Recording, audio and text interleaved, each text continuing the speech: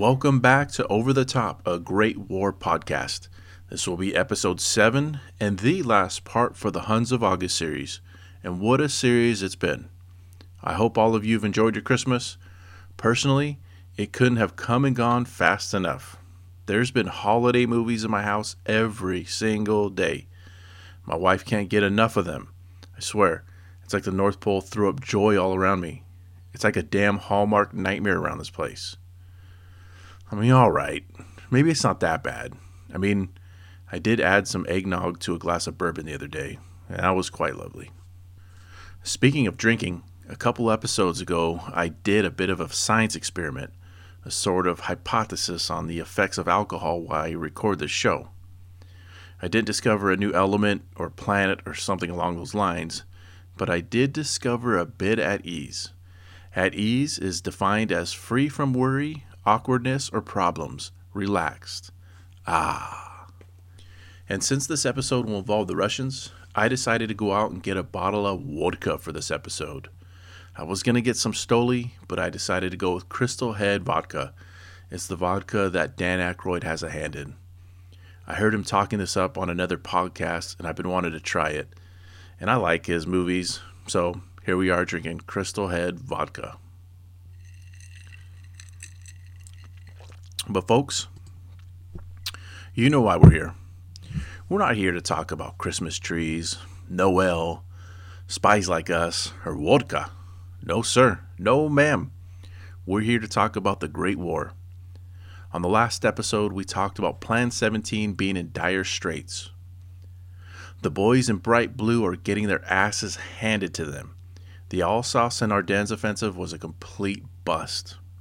The only hope it still had at this point was the left flank at the Sambre under the command of General Linrizek, and his key to success was to come from the support of the British Expeditionary Force at the Mons Canal. Now, both the British and French did lose their battles in August of 1914. However, this wasn't a total defeat, or a total loss is maybe the better word. If it had been a total loss, the war on the Western Front would have ended that month. But it's not over. It's just getting started. But to the soldiers' morale and overall spirit, it probably felt like a total loss. They're starting to think this war may be in fact over by Christmas, just with a German victory. The Schlieffen plan so far hasn't been the smoothest ride, but it seems to be rolling along as planned. Remember, the plan was to meet the Payloos via Belgium, defeat them, then take Paris. And while this was going on, the 8th German Army was to hold down the Eastern Front by keeping the Russians back until the main force could meet up, and then they would pounce on the Russians with a bigger force. They didn't think they could possibly take down the Russians with one division alone. Defeating the Russians would be the final obstacle to victory. Or so, this is what the Schlieffen plan had laid out. Now that the French and British are in full retreat, let's go ahead and shift over to the Eastern Front.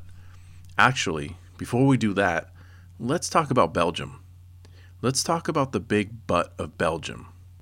Again, let's give it up for the Belgian soldiers who courageously stood up and fought a much bigger army. They were defeated on the field of battle at Liège, but sadly, this is only the beginning of the suffering for the Belgians.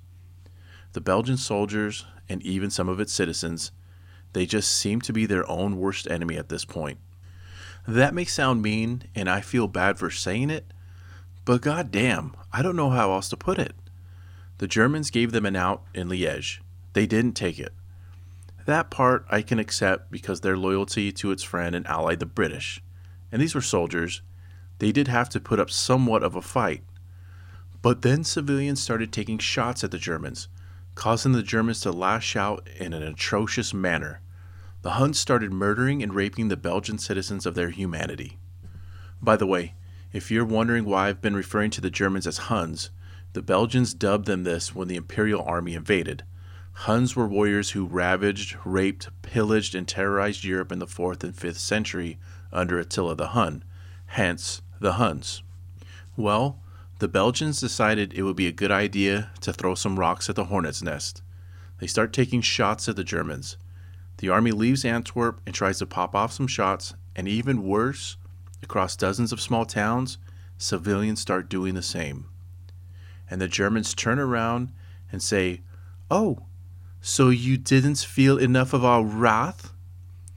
They start executing civilians and clergy, hundreds of them. The town of Leuven probably got the worst of it. The town today is a picture-perfect Belgian city, but in August of 1914, it turned into hell almost overnight.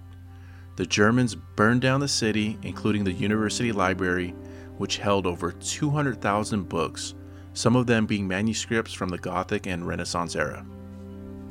The Germans lined the civilians up and started executing them. Several hundred men, women, clergy, and anyone who thought to be a threat or even a friend of the French were killed. There was even reports of rape. Now, I know it's not right to say they're their own worst enemy, and nothing could begin to justify the war crimes that the Germans committed, and in no way, shape, or form am I saying they deserve this.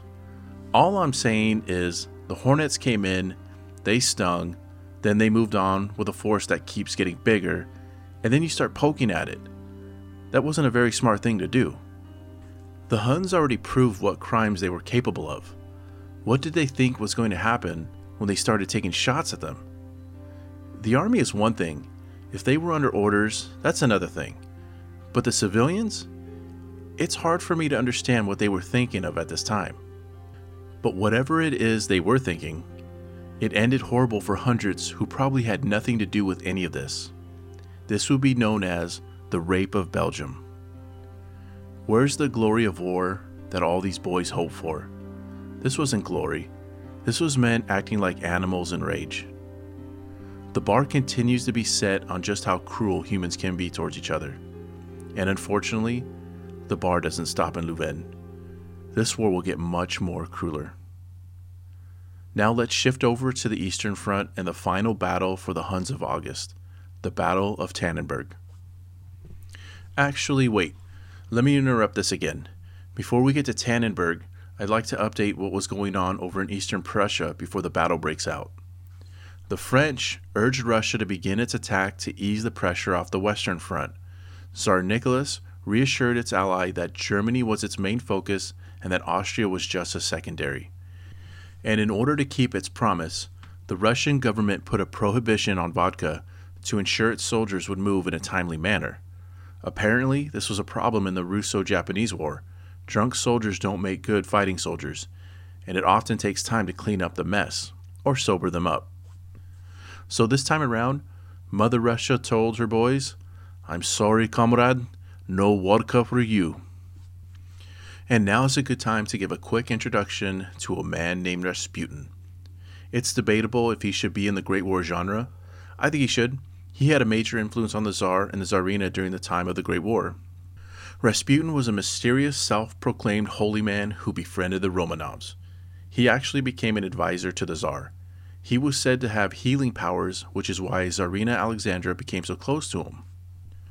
The Tsarina and the Tsar's son Alexei was a hemophiliac, and supposedly Rasputin would heal him. It's also rumored that Rasputin had a special kind of relationship with Tsarina, if you know what I mean.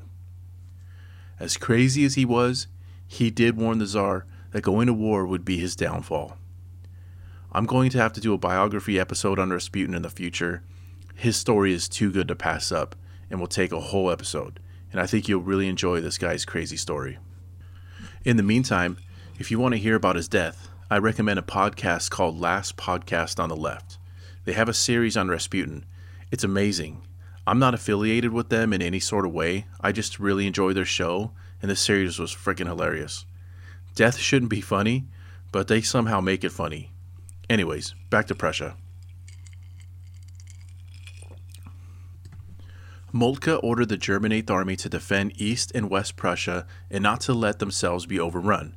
If they did find themselves being overrun, they were to pull back behind the Vistula and defend it.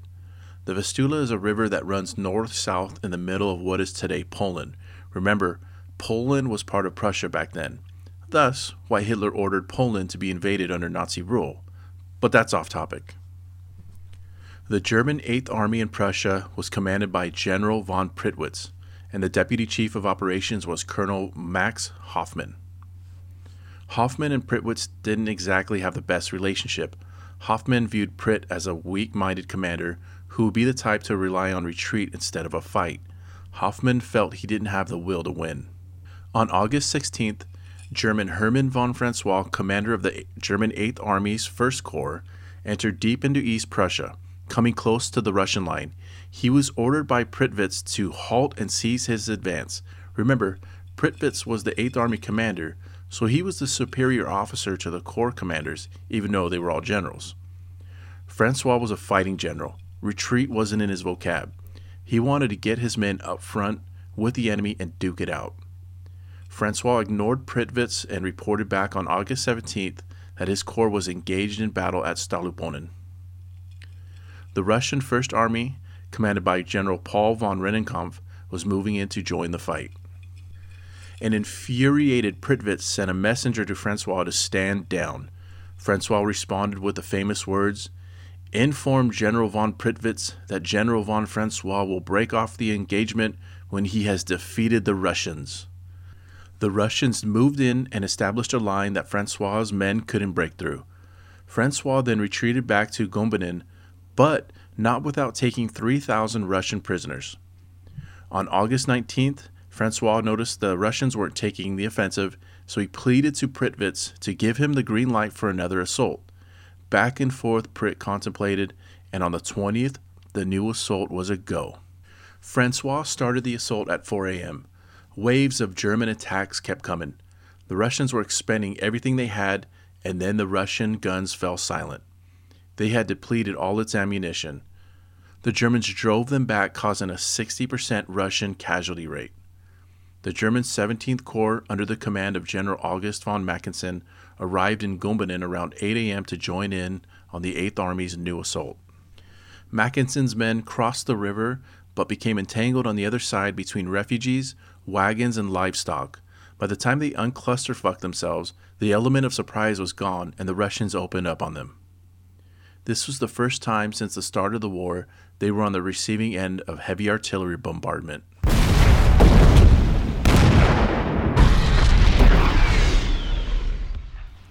The 17th Corps was getting their asses handed to them. The men fell into a frantic retreat, including General Mackensen, who, by the way, was 65 years old at this time. He should have been playing shuffleboard, not war. Prittwitz was hearing about this plan coming apart. Now this weak-minded general, in the eyes of Hoffmann, was showing his true colors. Full retreat was being thrown on the table.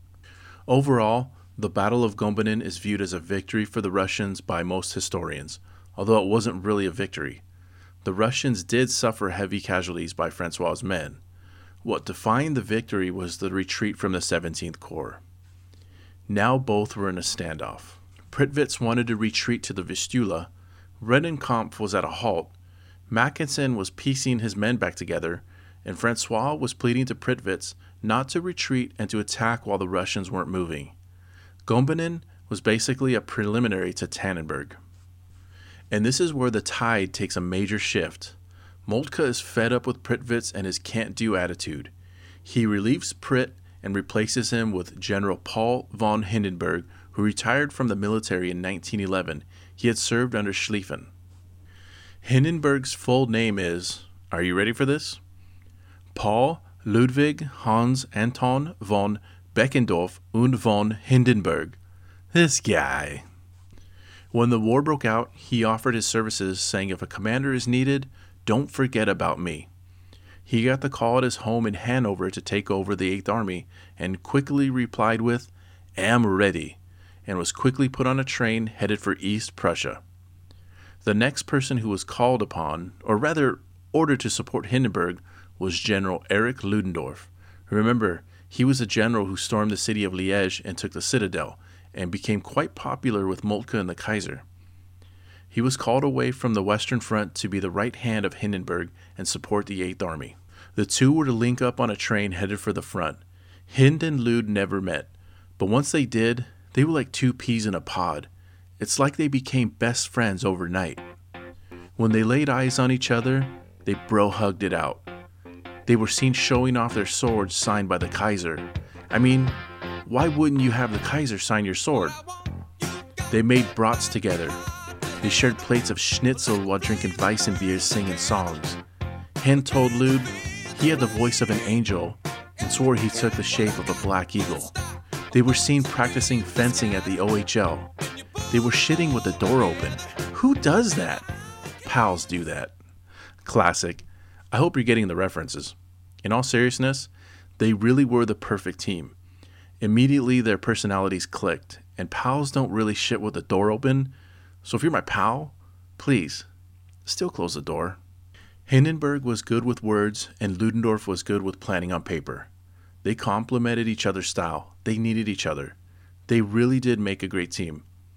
Ludendorff was with von Bülow's Second Army on the outskirts of Namur when he was told he was needed on the Eastern Front. He was told by HQ he would not be held responsible for what had just happened in the East, being the retreat, and that with his energy, he hopefully would be able to save the situation. After meeting with Moltke and the Kaiser, Ludendorff immediately issued new orders for the 8th Army. Francois and his men were to move south to support General Schultz and his 20th Corps, while Mackensen and von Belows, not to be confused with von Bülow on the Western Front, were to rest and regroup until the 23rd. On August 23rd, the Russians started gaining more ground as Schultz and Francois retreated to the city of Tannenberg. They captured 2 field guns and some prisoners, but they also lost around 4,000 men. Hind and Lud, just about 24 hours after arriving on the Eastern Front, were still unsure whether they were going to bring down Mackensen and Below for another offensive or hold a defensive position. But, and you know I like those big buts, as they were debating this, a signal corps officer brought to them an intercepted message from the Russian Second Army, commanded by General Samsonov. Samsonov showed he just ordered his 23rd Corps to the left, the 15th and 13th Corps to the center, and his 6th to the right. They were to attack the retreating force in Tannenberg. They believed the Germans were in retreat, as reported by Russian HQ. The German 8th Army just made up its mind. Throw all its forces onto Samsonov. Ludendorff gave the orders to start the battle in Tannenberg on August 25th with an attack by Francois's 1st Corps. They were to take the left wing of Samsonov's army. Francois refused to attack, saying a good chunk of his infantry and artillery were still regrouping and weren't ready. Ludendorff about crapped his pants in a fit of rage. He immediately got into a car with Hindenburg and drove to Francois's headquarters to confront this insubordinate general. Hoffmann followed in a second car. Francois told Ludendorff, "Hey, look, if the order is given, I'll attack, but a good chunk of my men won't be ready." Ludendorff, to show Francois who the new sheriff in town was, brushed off this excuse and basically got in his face and said, "Look, you son of a bitch, I'm in charge, and when I give you a fucking order, you will obey that order, or I'll have you replaced." This Francois fella had some balls. Ludendorff returned to HQ and reissued his orders. On August 26th, Mackensen's corps, supported by Below's corps, was to attack Samsonov's right wing. Schultz, with the support of some reserves, were to attack the center, and Francois was to attack the left wing. By noon, German HQ went into a panic. Francois still hadn't attacked the left wing, stating his gains hadn't been made yet. Lud replied with what was described by Hoffmann as very unfriendly responses. Back and forth all day, Francois continued to procrastinate until he felt the moment was right for his men. It was around this time that Supreme Headquarters phoned Ludendorff to tell him they were sending more reserves from the Western Front since they just achieved such great victories on the French frontiers. 2 corps were removed from the Western Front to support the East. This will have an impact on what will take place in September. Samsonov was preparing for battle, but he knew his men weren't prepared from the lack of food and ammunition. He knew the only chance he had to win this was from Rennenkampf's army to move up to support him. Samsonov also knew at this point that he wasn't facing an army in retreat as headquarters believed. He realized this was an army that had regrouped and were coming right at him. I believe that the Russian High Command at this point knew Samsonov couldn't defeat the German 8th due to the lack of weapons, ammunition, and food for the troops. Bullets and beans is one of the main elements you need to win a war. But I believe they urged Samsonov to continue on as planned, based solely off the promise they made to France, to relieve the pressure in the West. Mackensen's corps fell upon the Russian right wing and pounded on them. The Russians fell back 19 miles, only to be met by Below's corps, and the beatdown continued. The 2 Russian corps that were supposed to hold the right wing at this point had lost all contact with each other. They were in shambles, confused by orders. All they could do was continue with retreat. The Russian center was heavily engaged with Schultz's men and reserves. They too started to fall apart after the 23rd Russian Corps started being pushed back, exposing major gaps in their line. A few miles back from the front at Russian 2nd Army headquarters, Samsonov was having dinner with some of his staff when they heard some commotion in the streets. What he was doing having dinner is something I'm not able to understand. First of all, his troops are starving. Second, there's a major battle taking place in which he doesn't believe his army can win. How can you be eating dinner at a time like this?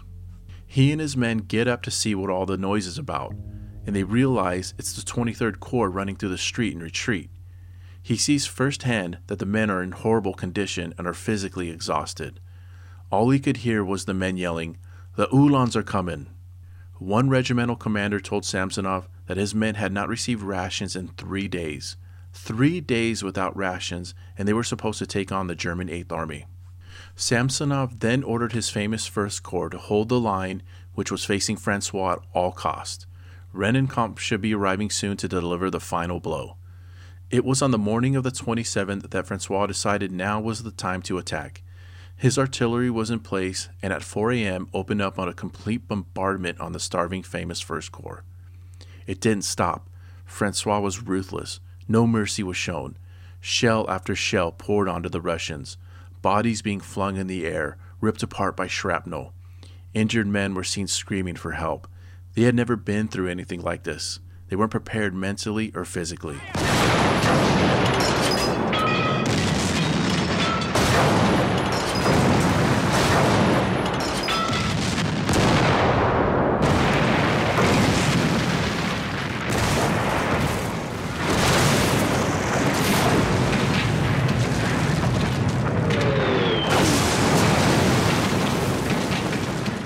By 11 a.m., the still standing soldiers of the famous First fled in desperation, leaving behind hundreds of mutilated dead comrades. The small city of Uzdal had been taken. The battle had moved on to its 3rd day, and Francois, again ignoring Ludendorff's orders to shift his fire to support Schultz, began another artillery bombardment to his front, advancing his troops. By now, Ludendorff was basically pleading for Francois to obey his orders, but Francois paid no attention.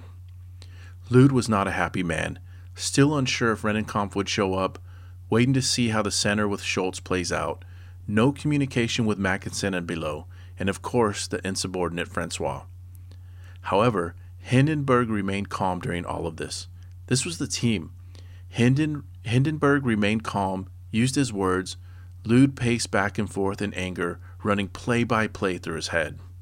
But by afternoon, Mackensen had sent a messenger by plane to headquarters, reporting much progress being made by both his and Below's corps. Suddenly, Francois' movement straight ahead seemed more justified, and Ludendorff told him to carry on with his plans. But overall, what changed the mood of Ludendorff was the report that Rennenkampf would not make the battle in time to save Samsonov. Victory was looking imminent. Samsonov and Rennenkampf had bad blood since the Russo-Japanese War. It became clear to Sam that Ren was not going to make the effort to help his army. Samsonov was already watching his army being defeated. His only hope laid upon Rennenkampf to pull up with help, and it probably would have worked in favor of the Russians. Let's not kid. Although the Germans were winning, they also were fatigued. Once Samsonov realized no help was coming, he telephoned HQ to inform them he was leaving the battlefield. He was defeated. Supplies and communication with the corps at this point were basically non-existent. The men were confused, hungry, desperate, not knowing which way was which. The only still remaining fighting force Samsonov had was facing Francois, and they were about to be ripped apart by artillery. They had no idea the rest of the army had fallen apart. There's several phrases that can describe the state of the Russian Second Army at this time, aside from almost defeated. Clusterfuck, shit show, soup sandwich, gagglefuck, complete chaos. As I was reading about the Battle of Tannenberg and got to the specific point of the Russians running around like chickens with their heads cut off, it sparked a memory, a sort of weird, funny memory that I have to share. In the Army in the 90s, I went to a course called PLDC, which stands for Primary Leadership Development Course, which is what the name says. It's a basic leadership course you take before getting promoted to sergeant. Well, this was the first time since jump school I attended a school with the rest of the Army. And what I mean by that is men and women from all different fields of the Army were at the school together. I was in the infantry, and then there was a few of us. The rest were what we classified as soft skills: cooks, mechanics, office workers, any and everyone outside combat arms. For a few weeks, you practice D&C, drill and ceremony techniques, basically how to march troops, that sort of bullshit. You were taught how to praise and discipline your soldiers and other stuff like that. And on the last week, you do a field exercise with everyone, because it's the Army. And this is when I first witnessed a clusterfuck, a real shit show. I was made the RTO in my group for this exercise because I was the only one who knew how to operate this old-ass PRC-77 radio. There was blank ammunition for days, miles gear, which back then was a training instrument used with blanks. It would tell you if you were shot by beeping. Not sure what they use today. We moved out at night, hit the wood line, and all of a sudden, a couple flares go off, and I'm thinking, okay, we made contact, no biggie. Nothing out of the norm.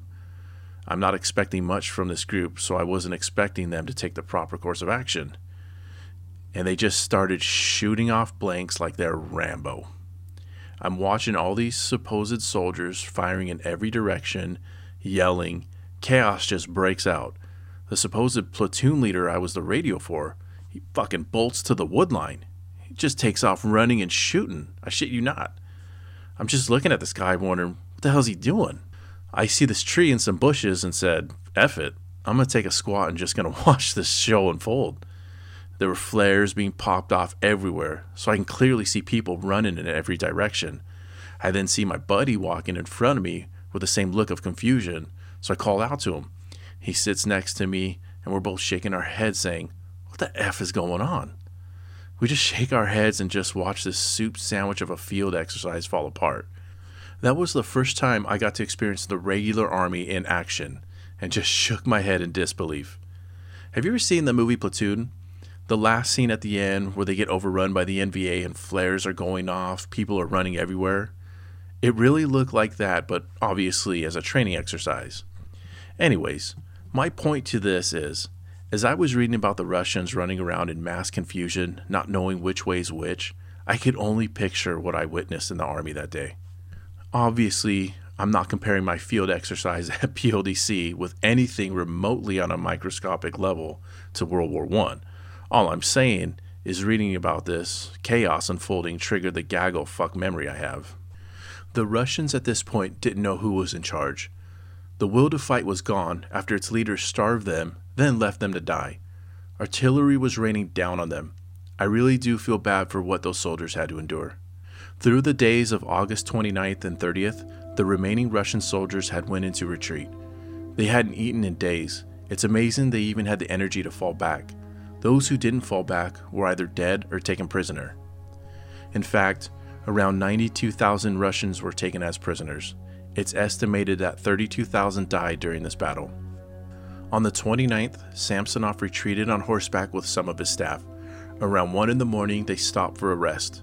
Samsonov went into the wood line and blew his brains out. The Russian Second Army ceased to exist. The overall victory was now starting to sink in with the German commanders. Colonel Hoffmann said years later that Tannenberg was one of the greatest victories for the German Imperial Army. He said the savior was the interception of the Russian communication regarding its plans for Tannenberg. The defeat wasn't the top news in Russia. Instead, they were celebrating a major victory over the Austrians in Galicia. They had inflicted 250,000 casualties upon the Austrians and took an estimated 100,000 prisoners, sending the Austrian army into a major retreat that lasted 18 days. Why would you make the news headlines a defeat at Tannenberg when you have a win with those numbers? But in all honesty, defeating the Austrians didn't really mean as much for the war effort. Defeating the Germans could have changed the course of this war. Russia paid a huge price to take the offensive that was influenced by the French, and after Tannenberg, the French got what they wanted out of this, to pull the German soldiers away from the Western Front. The corps that were pulled would become absent from the upcoming Marne. I named the series The Huns of August, obviously from the influence of Barbara Tuchman's book The Guns of August, but also because August really was the month for the Germans. Remember, going back before the mobilization, I truly believe they were pushed into this by politicians. The French and the Russians teamed up and really thought they were going to come into this and destroy them like nothing. Germany just proved to the world they were not a force to be taken lightly. Lingering over the Allies was the thought that Germany could actually win this war. This was no game. This would not be over and done with by Christmas. But what really stood out for me doing all the research for this episode was the amount of dead piling up. We're going into the hundreds of thousands with casualties and kills in just the first month. The whole theme of this podcast was intended to be scary. Just repeating those numbers should scare you. Humans are the most violent species on this planet. There's no guarantee something like this couldn't repeat itself. And also think about the nurses and doctors who are being overwhelmed with the wounded. These aren't flesh wounds. These are ghastly wounds. Wounds they've never seen before. Men are being rolled in on carts with jaws missing, mangled faces, guts spilling out, missing ripped apart limbs, burnt bodies, flesh ripped open from shrapnel. And they're expected to perform miracles to save these soldiers' lives. And let's not forget about shock. Even the men who escaped without life-threatening injuries aren't really unhurt. They're mentally scarred. Take the Russian Second Army. They got shelled until they couldn't take it anymore. They just ran. You think that's not going to have some sort of effect? And that sort of shock will come to be known as shell shock, or today what is called PTSD, and it's only going to get worse. And I'm going to start wrapping this up right here. The books I read and studied for the Huns of August series are the following. The Pulitzer Prize-winning book by Barbara Tuchman, The Huns of August. Peter Hart's book, The Great War. G.J. Meyer's book, A World Undone. Bruno Cabanier's book, August 1914. David Hutchinson's book, Mons, An Artillery Battle. And John Keegan's book, The First World War. Amazing books, all of them. I purchased all my books through Amazon or eBay, so they should be readily available for anyone who's interested in reading. And both sites sell used books, which I think is always a good idea. This has been an amazing series for me. I learned a lot of new history about August of 1914, and I hope you did too. The next episode will take us back to the Western Front on the Marne. This will be the last episode for the year. I hope you all had a wonderful Christmas, and I'm wishing everyone a Happy New Year. I want to thank everyone who is listening for their continued support for the show. You can find OTT on multiple platforms. If there's a platform you can't find me on, please email me at ottgwpodcast@gmail.com, and I'll do my best to make it happen. Please leave me a review if you can. It will be much appreciated. You can follow the show on Instagram at OTTGWPodcast and on Facebook. Take care, everyone.